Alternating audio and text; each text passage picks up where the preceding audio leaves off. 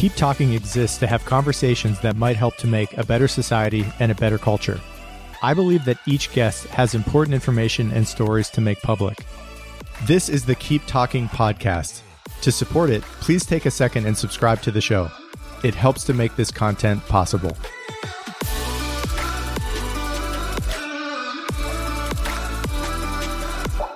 The following is a conversation with Marc Schulz.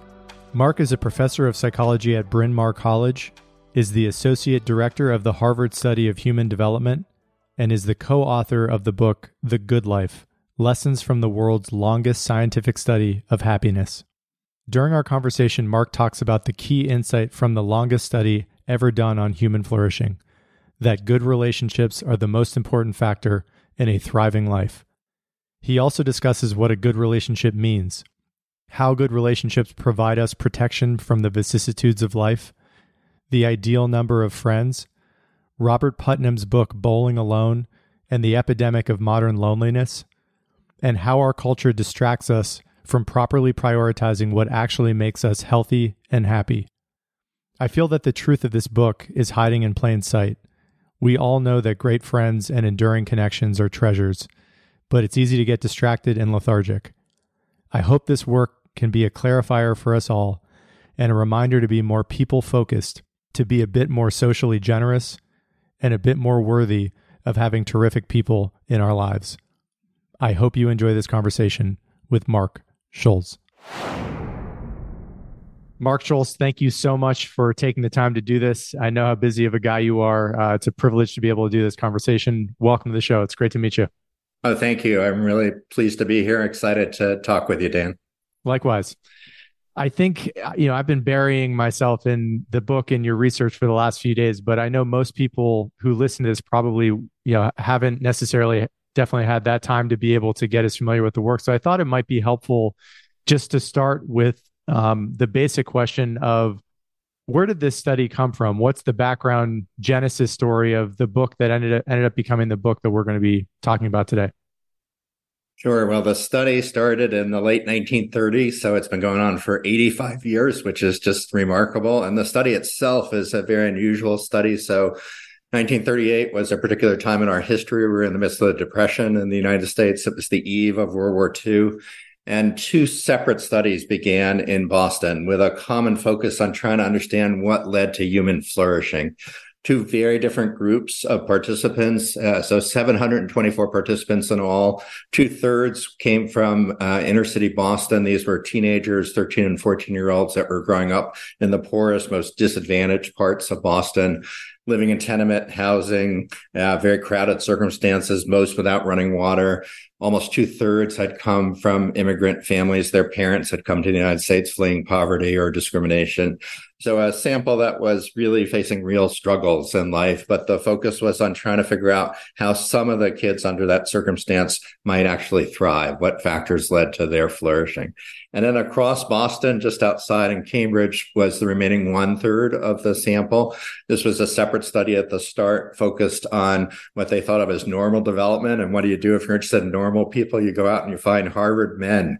That's what they thought in the 1930s. And they were interested in how they basically made the transition into young adulthood. They were interested in following a group that appeared to be on a track of success and trying to understand, again, the factors that led to flourishing in that group.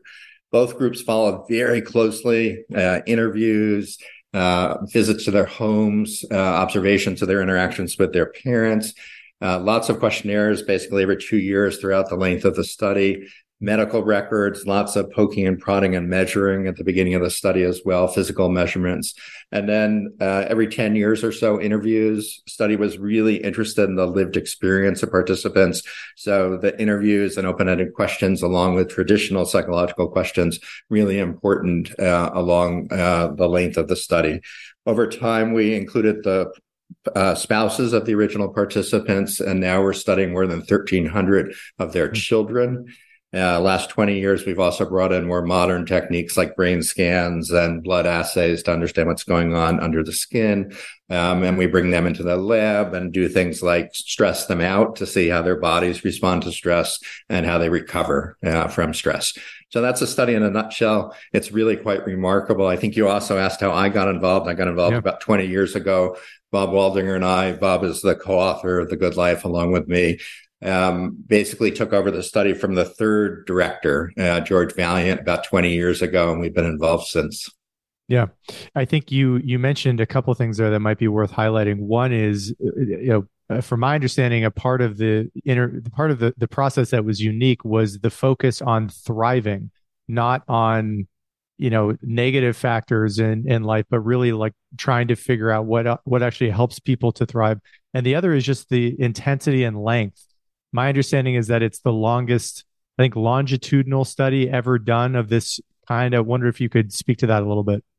Yeah, each of those things that you just said are absolutely true. So, this idea about focusing on thriving, unusual, particularly unusual when we were experiencing so much challenge as a society during the Depression. Fascism was on the rise. World War II was about to start.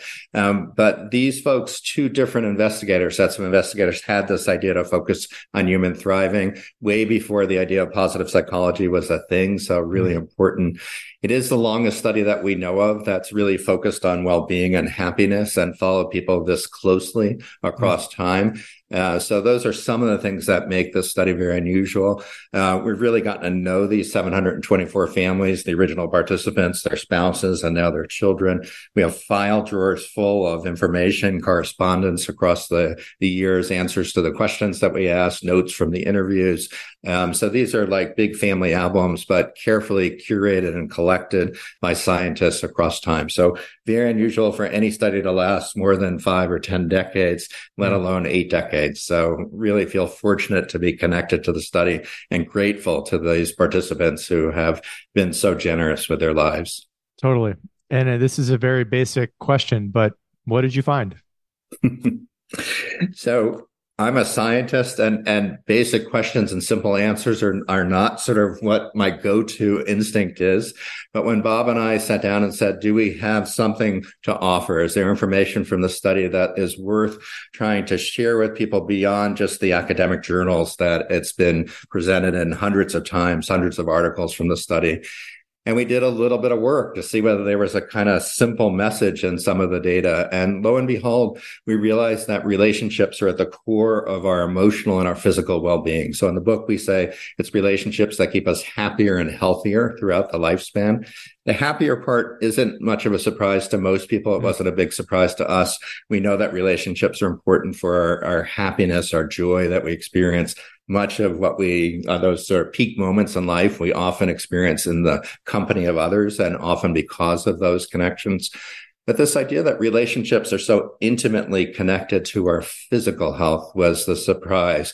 When we started thinking about this 20 years ago, we were trying to make sure that, as a good scientist does, to make sure that this was a finding that was happening in other studies. It wasn't unique to people born in Boston in the 1910s or 20s. And this was, in fact, a finding that a number of other research studies were beginning to find across types of methods. So research with animals, with humans, longitudinal research, experimental research. And now 20, 30 years later, we're beginning to understand why it is that our physical health is so connected with our relationship health. So that was the surprising part. And that's the simple take-home message. Relationships are really critical. Lots of other findings, but this is what we talk about in The Good Life. We also like to, important to interject, this is a study that also suggests that you want to take care of your body like you're going to have it for a really long time. So smoking's not good for you. Excessive drinking's not good for you. Exercise is good, and getting to that doctor on occasion is really important too. And I know you've addressed this in prior interviews that I've come across, and this is another basic question, but I think it's one probably spending a little bit of time on.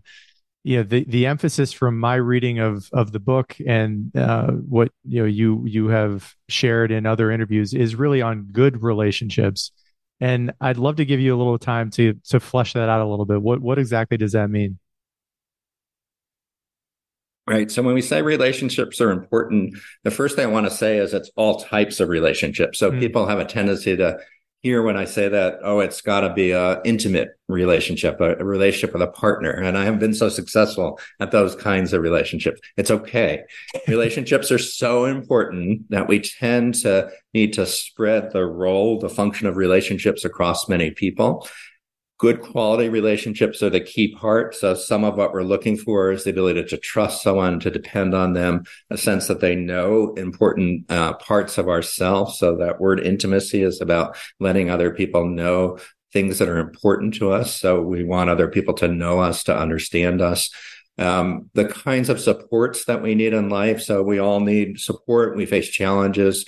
Are really critical functions that relationships serve. So figuring out ways to navigate during a challenge or a major stress or a loss, we often turn to others, and relationships turn out to be really important. So the quality of the relationship is critical. In the study, we had a question that we like to highlight as a kind of indication of what's important. And that question was, in the middle of the night, if you're sick or scared, is there someone you can turn to? And some of the participants in the studies listed 10 people, and some couldn't list any. Even if they were sleeping with someone by their side, they couldn't depend on that person in that context. So when we say have your back, we're talking about someone who's going to be there when we face life's challenges. Yeah. And the word that I came across in reading the book, and you alluded to this a little bit before, is the protective aspect of having these kind of relationships in your life for your physical well-being. And I wonder if you could spend a little bit of time speaking about that, of the shield, the kind of protection that these relationships really seem to give people. Yeah, it's kind of amazing. I've been a researcher of relationships for almost 40 years at this point, and I hadn't stepped back and really thought about all the functions that relationships can serve until Bob and I sat down and started to write about this in the book. So relationships are places of joy. Joy and happiness helps us recover from challenge, including stress. They give us a sense of who we are and our identity. But a particular function they serve is in maintaining our health. And there are a few ways that relationships do that. One way, which is maybe a little less sexy for folks today, but still really important, is people who are important to us remind us to do healthy things. So my wife might say, did you make that appointment with the doctor?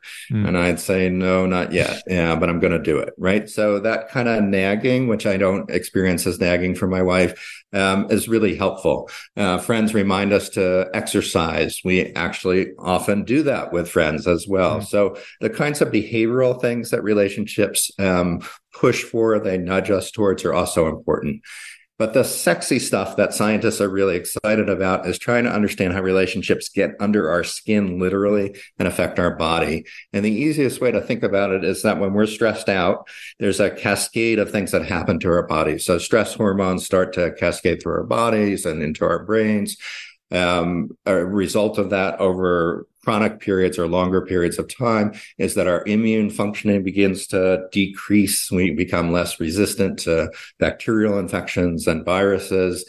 We experience higher levels of inflammation, and inflammation is intimately tied to many of the diseases of aging. It's something that doctors are working hard to help patients figure out how to reduce inflammation.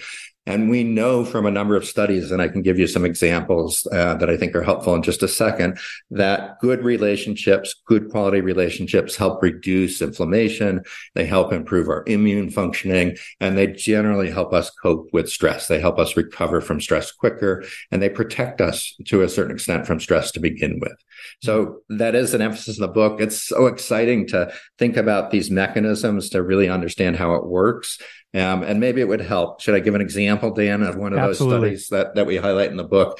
So, one really neat study is a study of wound healing. And it's kind of gross to think about at the beginning, but these are psychologists and doctors that actually take a small circular wound from people's forearms. So this is a punch biopsy that's done when you're doing a skin check for something that's suspicious, and it creates a small circular wound.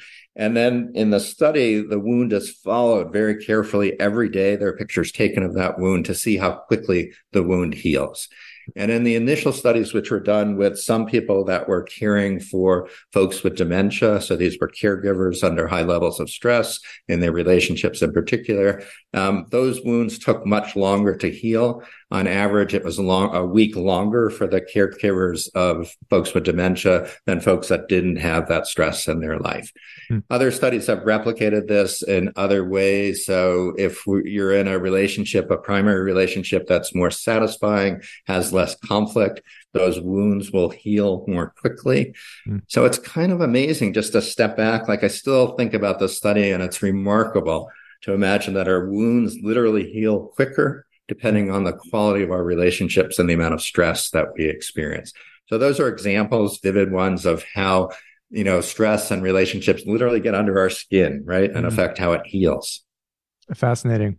I know this was something I also definitely wanted to bring up and get your thoughts on, which is inverting good relationships and talk about bad relationships, and how it seems that, to me, it would seem likely that the benefits that you're talking about, even with your healing example, that the protection that you get from people that you believe care about you, who you can be yourself with, that another trick of life, a wisdom in life, is avoiding toxic relationships or getting out of bad relationships. And I'd be curious to get your thoughts on if you feel like that's correct, and anything else that comes to mind related to that idea.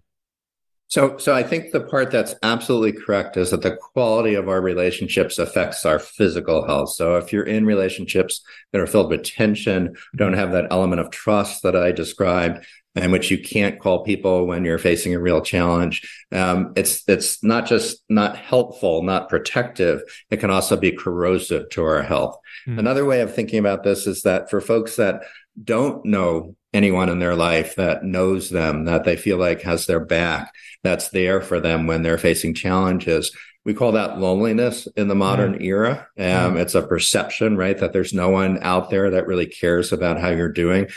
And rates of loneliness are at astronomical levels. So we're talking about levels anywhere between 25 and 50%, depending on the survey of people in the United States. There's similar levels across other industrialized countries, both in the East and the West.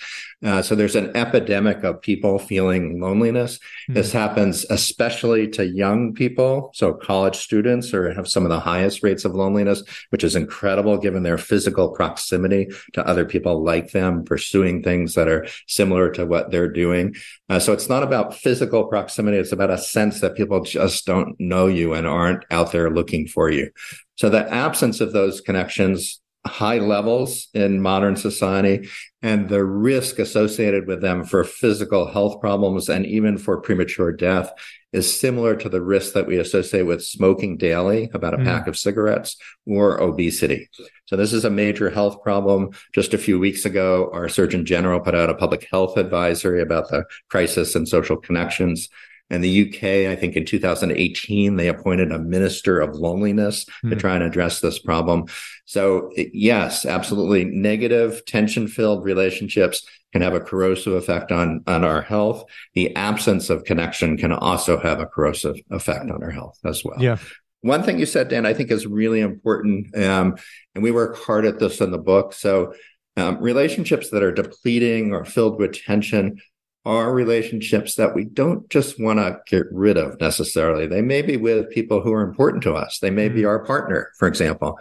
So, marriage is challenging for many people. And just because you're having arguments or tensions or running into challenges that are difficult to navigate doesn't mean that the answer is to run away or to sever that relationship. There are things that we can all do, and they require hard work. But they're important if that person is important to your life and that person is also willing to work with you on them. So the only point that I would just clarify from my standpoint is that those relationships, we all have them in our life that are depleting and negative. It's not just about deciding whether we want to have those people in our life or not. We also need to think about how important they are and whether there are things we can do about that relationship as well. I think that's such a good point. And I think that's something I've heard you stress in other interviews that I've heard you give, which is, and this is a theme I've heard from other people I've spoken to on the podcast, of the importance of, a good life also includes struggle. And to your point about the necessity of having to work through difficult times in important relationships and the wisdom of probably knowing the difference between, when it's time to walk away and when it's time to just double down and put a little bit more effort in. Is there any, just rules of thumb or things that to think about related to that specific challenge of wisdom of, you've said this before in other interviews that I've listened to as well, that people are constantly evolving and growing. And so if you're married, you're going to see a lot of change in people over the years and over the decades. Yeah. I just want to put that to you to, if there's any additional advice that you might have related to what you just had mentioned related to needing to persevere, especially related to the relationship if it's very important to you. So an intimate relationship with a partner, particularly one that you've already invested lots of years in, I think really important to step back and to think about, are there things that we can do? Are there things that I can do that I've experienced as a challenge in other relationships? Maybe I have trouble asking for support or giving support at times. So that kind of reflection is really critical as opposed to impulsively deciding that's it. This is difficult and I want out.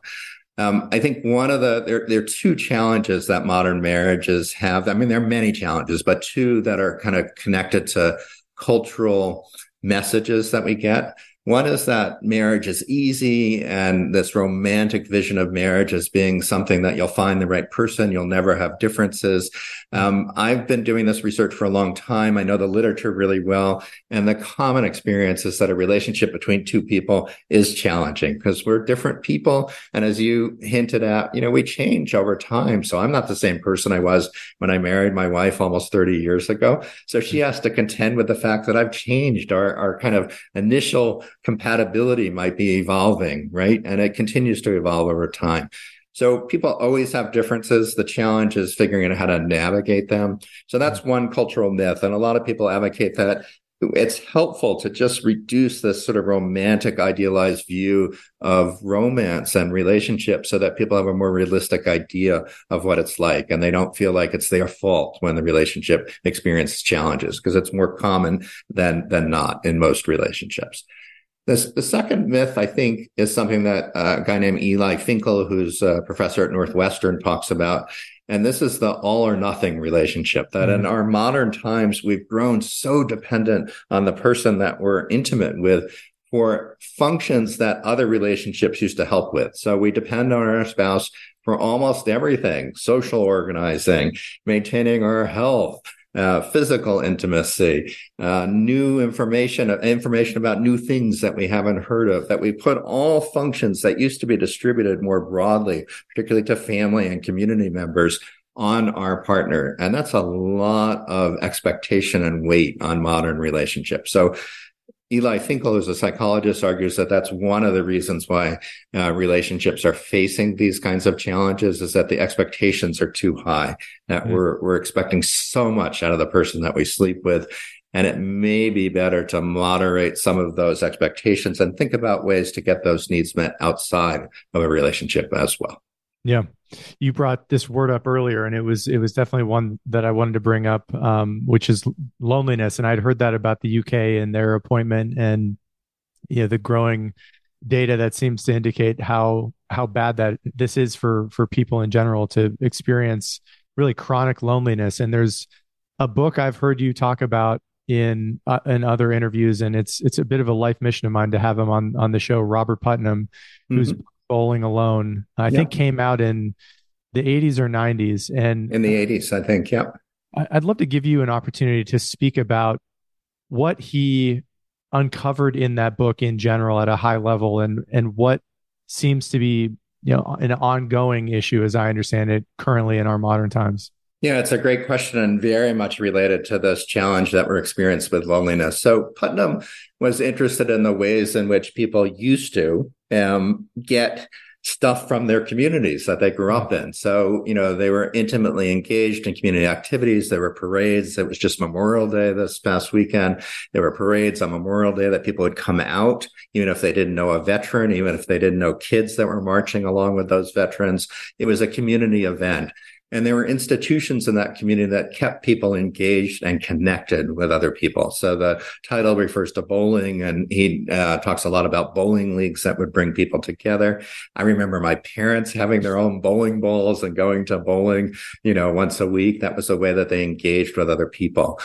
So what he noted, I think in the 80s, so we're talking about almost more than 40 years ago, as the remarkable thing was a breakdown of this engagement in the community that meant that people were feeling less connected to each other. Since that time, we can also see there's less religious engagement. So people are attending formal religious services at a much lower rate than they were in the past. Many churches and synagogues and mosques are feeling challenges in terms of lack of folks showing up, to their formal services. And that was another way that people could see folks from the community, celebrate positive events, share challenges in their life. So in general, we see this sort of breakdown of community. Long before Putnam was writing, we were also a highly mobile society. It's only gotten more so. So people often move away from where they grew up, which means that those supports from their family members, from their schoolmates, from the institutions that they know in the community, they've lost when they move to new places. So if we combine that now with some modern changes since Putnam wrote that book, and the changes are really about new ways of communicating via technologies, we're having a real crisis in connecting with other people at the community level and certainly at the relationship level as well. Yeah. And I believe I heard you say this as well. This is a conversation you were having with Michael Shermer about the big 5 personality traits. And if I remember correctly, you said that there was evidence to support the idea that COVID itself had affected, in general, Americans' average results to the big 5 personality tests in a negative direction. Would love to give you an opportunity, if that's correct, to speak to that as well. Yeah, no, there's definitely a study. I don't remember the details of the study, but they gave the big 5 personality traits are 5 kind of master traits that we think summarize all of the differences between folks in terms of their personality. And what these researchers found, they had administered big 5 questionnaires before and towards the end of the pandemic, is that people had grown more pessimistic, more cynical, less social, that there are a variety of changes that were small, but they were noticeable in that study. And what I like about that study is that I think it's consistent with certainly my experience at a university. I teach at Bryn Mawr College. I've been there for 26 years.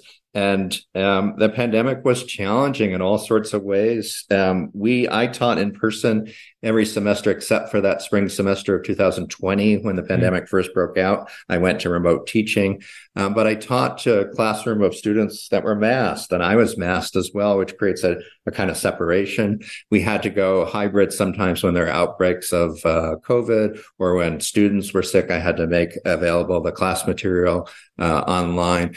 And that creates a kind of separation that I think has made us more suspicious about other people, because we're not seeing people's full faces and their expressions, which connect us.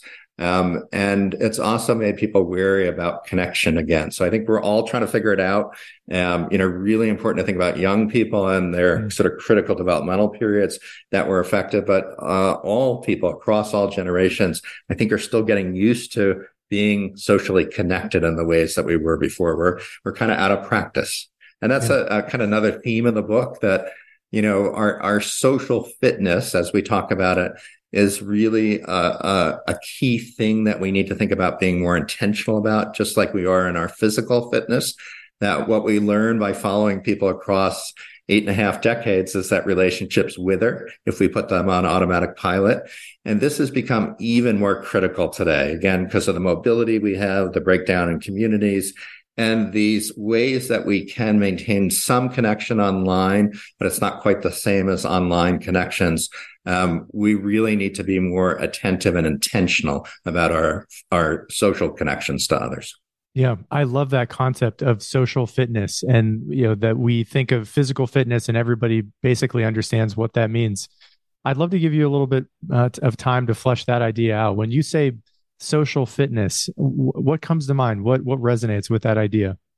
So it's a few things. One is, it's a metaphor, and we're really trying to encourage people to be intentional, to really be planful about their connections to others. So I had a tendency when I was younger, let's just see how it goes. I won't worry about planning. That's something young people do. And partly it was a luxury or privilege of being young. When I was in college, I was surrounded by lots of people. There was going to be a party somewhere. I didn't always have to plan on my social outings.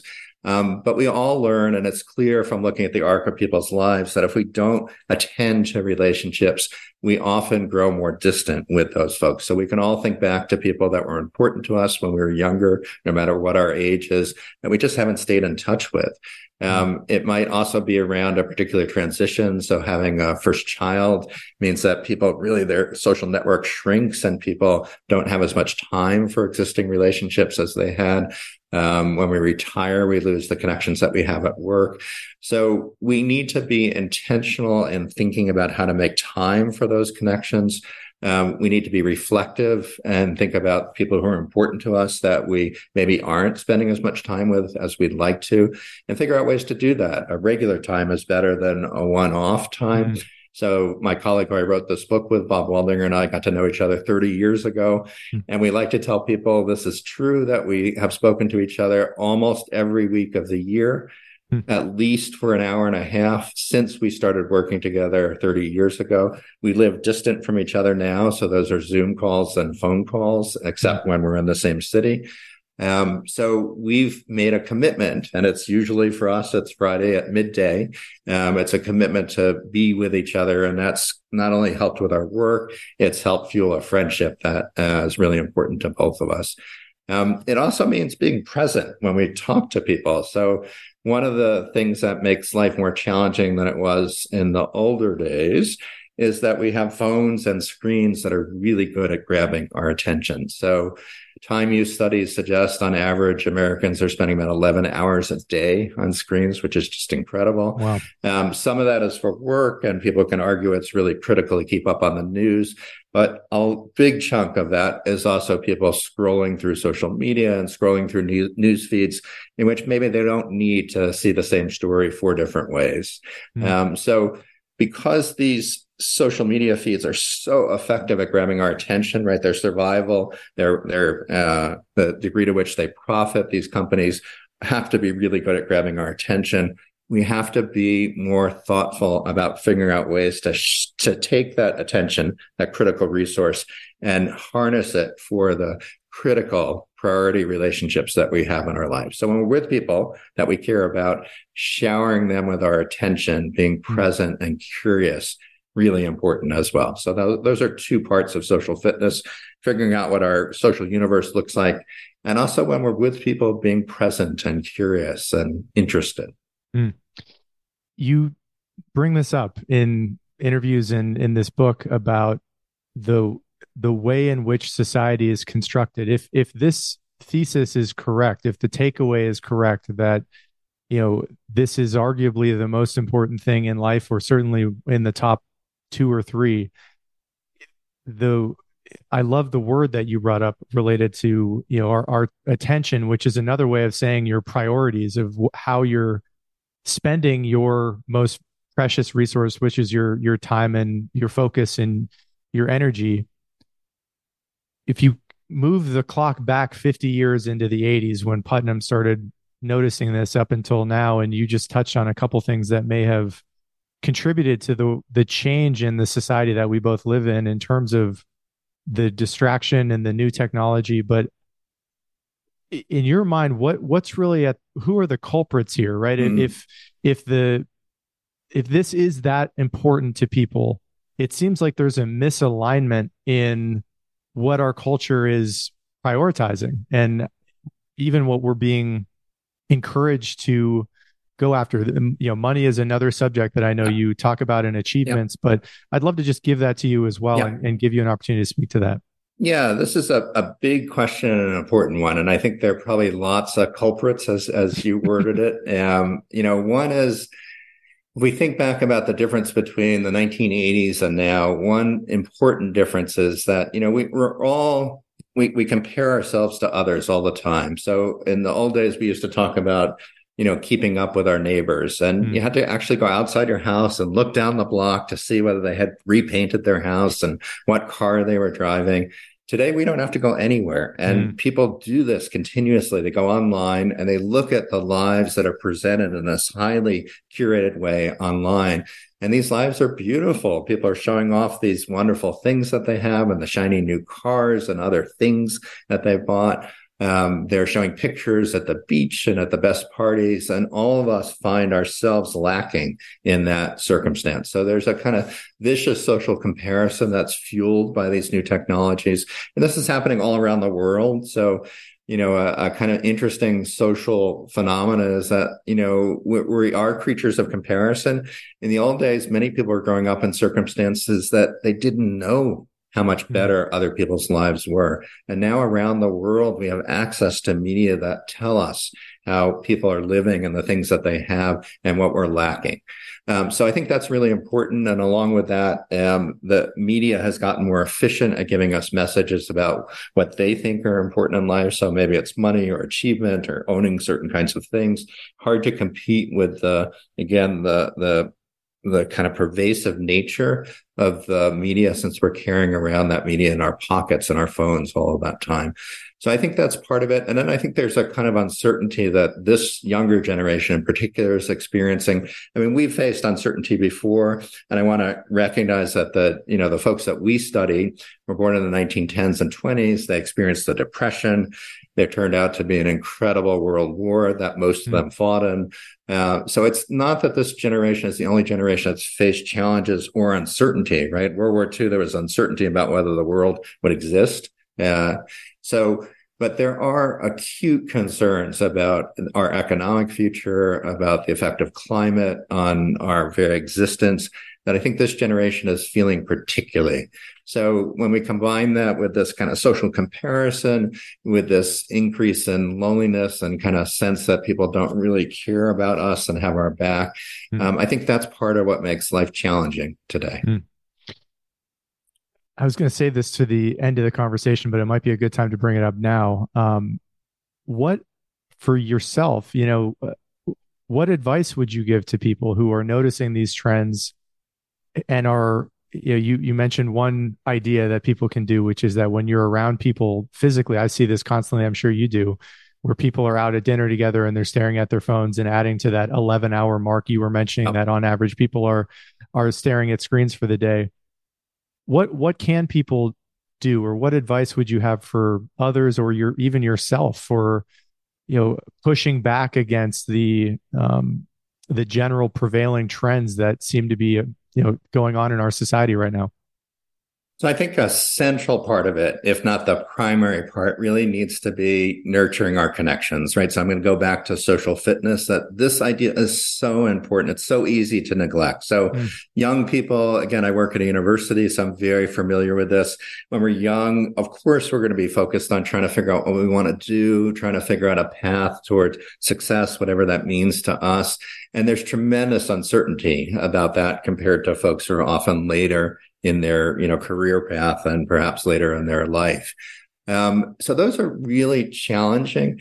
But the tendency is that people are going to neglect key parts of their life. I'm going to lean into relationships once I get that promotion, once I earn enough respect at work that people don't question whether I'm good, then I'll have more fun. And the challenge with that is that life ends up passing people by. It moves very quickly. One of the things, again, about watching people develop across 85 years, it sounds like a long time, but boy, at least at my vantage point at 60, I feel like life is short, that we need to prioritize the things that are most important. And that means leaning into those connections with others. They give us all sorts of dividends. It turns out if you want to do well at work, cultivating relationships also has tremendous benefits and dividends as well. So I think that's a key part of it. I think the other part, which again, for me, it comes from, I was always an amateur historian, but when I started working on the study, this gave me a way to channel some of that, or at least to dig deeper. This generation had it tough. I mean, again, grew up in the Depression, faced with the decision about whether to volunteer to serve in the military. 91% served. Almost all of them had volunteered. This was an important cause. Life is challenging today. I have no doubt. And I think young people experience it as unusually challenging, like generationally challenging. But if we look back over the arc of history, I grew up in the midst of the Vietnam War, and I was frightened when I was a kid. I remember having conversations with my dad about would I have to serve in the military? The war sounded terrible from the communities that I was a part of, that my parents were a part of. Would I have to, go to war? So there have been uncertainties and challenges across all generations. And I think the perspective we need to take is that life does show us lots of challenges, both at the societal level and at the individual level. It's really about meeting those challenges. So this generation that served in World War II, they describe that experience as the scariest experience of their life. For many, it's the worst experience. But those same people, when they're pushed a little further, say, in an unusual way, it was also the best experience of my life. I did things I never imagined I could do. I made connections with people that literally made my life safer, right? They depended on other people in that foxhole in a way that maybe they haven't since the war ended. So they told us that they grew from that experience. They learned things about themselves and capacities that they had that they didn't know ahead of time that they had. So part of the trick is taking that perspective and recognizing that there certainly are unique challenges that our younger generation finds today and other people that are alive. But all generations have had their challenges. Some things are better than they were 100 years ago. We can talk about those challenges in a way that we certainly wouldn't have talked about as a society 100 years ago. Yeah, I remember you mentioning that many of those people that fought in that war said it was a bit of a paradox, that it was both the best and the worst thing that ever happened in their life. And I know the book is filled with a lot of anecdotes of stories of people that have been a part of this study over many, many years. And you spoke earlier about how that's expanded into their spouses and now their children. Do any of those stories resonate for you? I'm wondering if, around a Christmas table or a Thanksgiving table, you at dinner share one or two of these stories that just has really stayed with you as an important anecdote, or there's a lesson in there that you think is really profound? So first thing I want to say, because it's so important, a study like this only exists because we promise folks in the study anonymity. So the question becomes, how do we present their stories in a way that protects them? So let me say a little bit about that, and then I'll respond to your question. So in the book, we use made up names. John Marsden is one of the folks that we talk about. He's the lawyer that has had some challenges in his life. That's a made up name, and we change some details like where they might have grown up or the size of their family that aren't critical to their story, so that we can tell their story. We can use their words and we quote them from the information we have in the study. So that's a long way of saying I don't share this at the Thanksgiving table because some of that is completely confidential. Not some of it, all of it is completely confidential. I'm also a clinical psychologist, so my family is used to this idea that I've had folks that I've worked with professionally, clients that I've had over the years that my family knows nothing about that may be important to me. That's a life of a psychologist. You get used to doing that. That's just part of what we do. Having said that, of course, these stories resonate in all sorts of ways with me and with other people.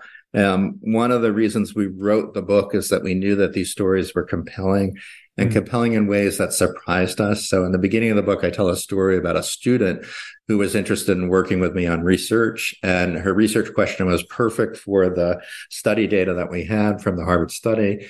And she said, yeah, but I'm not really interested in working with guys that were born almost a century before me. And I'm South Asian, and these guys are mostly white, or they came from Europe or maybe parts of the Middle East.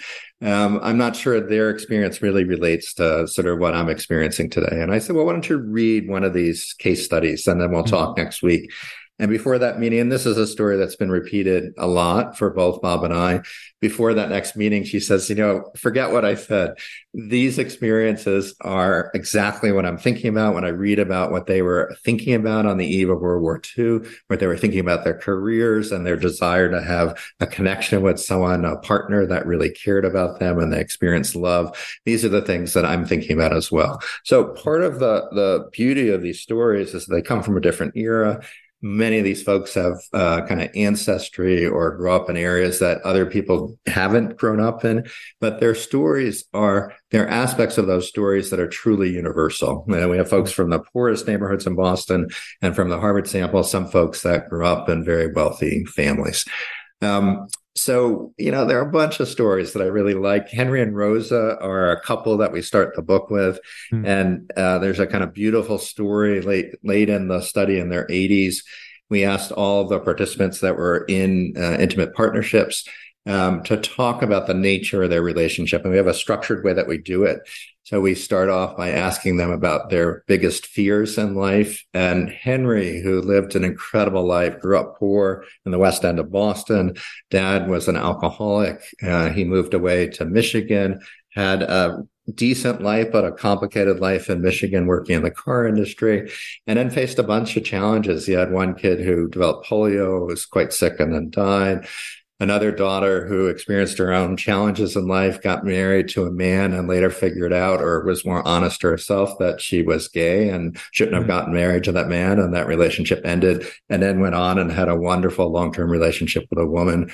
But Henry and Rosa, late in life, were very much connected to each other. And Henry's greatest fear is that his wife would die before he died. That was his biggest fear. What's wonderful about them is their ability to talk about these concerns and worries, to talk about their daughter, Peggy, who got married and then realized that this was not the relationship for her. Throughout the challenges that Henry faced, he kind of leaned in and figured out ways to meet those challenges, even when it wasn't easy, to be there for the people he cared about, and to, I think, be curious about the experiences of others. So Henry and Rose are adorably cute, very committed to the study. We start the book with them partly for that reason. They're some of our favorites. Yeah. I remember being the age of your students, and being young and being extremely ambitious and being open to sacrificing large chunks of my life for work and for achievement. And I still think there is a place for that in a good life. But I'm wondering if, after your experience with this book and this research, if during office hours, when young 18, 20-year-olds come to you looking for life advice, if your opinions in general about what really matters has changed, and what you might say to people like that now. Yeah, so I think about this a lot. I mean, I definitely have lived a life that has included some ambition, and I've become a professor and I've worked hard. But I'd like to think this might be the hint for me. My dissertation was partly focused on balance of work and family life, but this was a topic that I was thinking about from an early age, trying to figure out how to balance those two really critical things. Some ways I've been lucky. Like I met my wife in graduate school, and, we've had a relationship going on close to 37 years now, I think it is. It's a very close connection that I've really grown from. And I feel like my wife has helped keep me grounded in relationships, not just with her, but other important people in my life. And certainly the two boys that we've raised that are now adults. Having said that, when I have these conversations, and I have them all the time, one of the things I love about teaching is that it does connect me to other people. So that process of mentoring and talking to people about their lives, I enjoy doing that, partly because I learn from that. So I'm eager to listen during those experiences.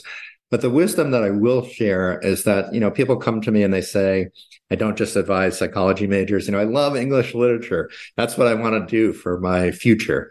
And I say, well, that's great. That kind of enthusiasm and passion, a sense of purpose and excitement, really, really important.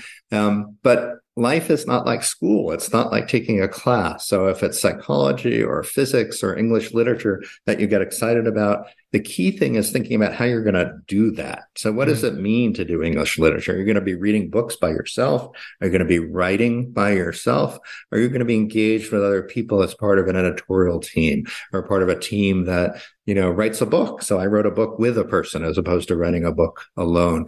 So thinking not just about the content that gets you excited, but thinking hard about how you actually do it, what your day-to-day life is like, is really important. And I often tell the story. I love the story probably too much, but I was interested in neuroscience, really interested in it when I went to college. And right before college, I had an opportunity to do some research in that area. I was so excited. I was going to study the visual system of goldfish.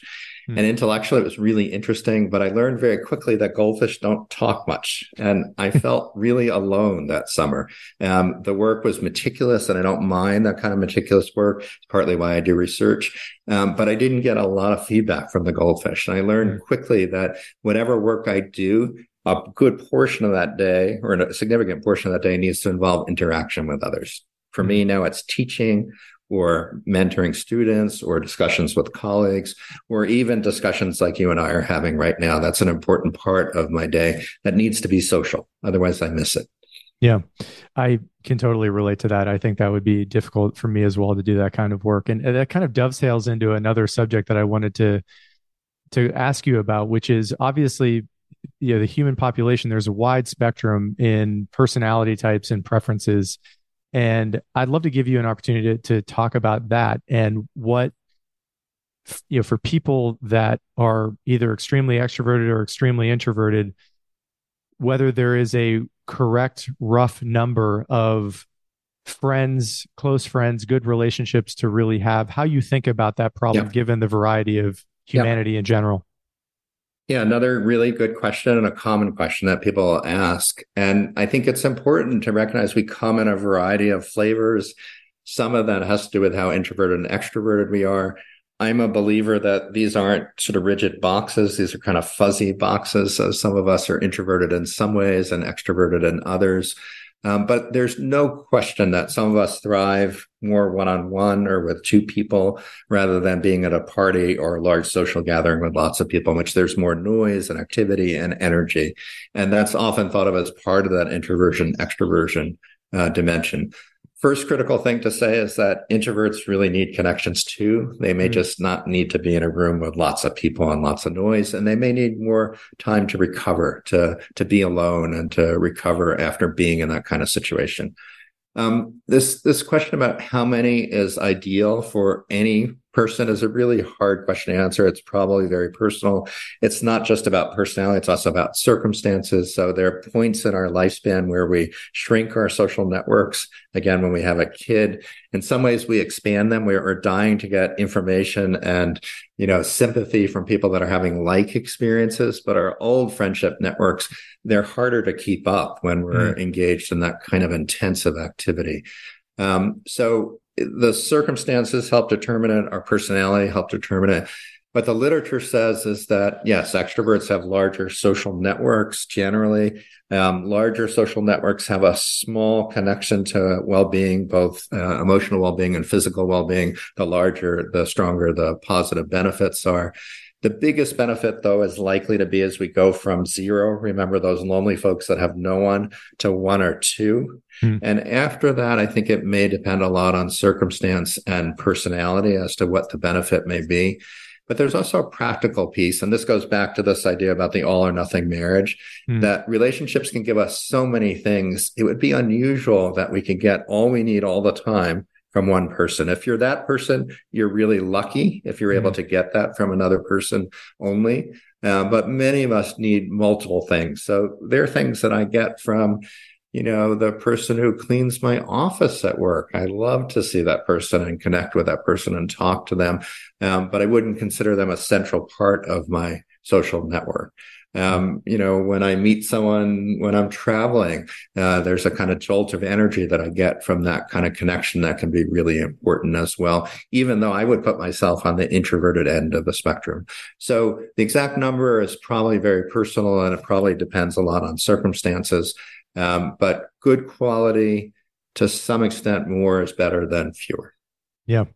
Marc, I know we're getting close to the end of the conversation. I just want to say how much I loved your book and, love its message, and how I think if people really take it to heart, it has an opportunity to really improve our republic. You mentioned that it was Memorial Day yesterday, and I have to think that part of what has undeniably fueled the tribalism in our culture over the last 40 years is a disconnection among people who disagree with each other, and a lack of exposure to others that is very easy to view them as the enemy if they're not in your bowling league, or if you don't see them at church, or you don't see them in the neighborhood like you would have 50 years ago.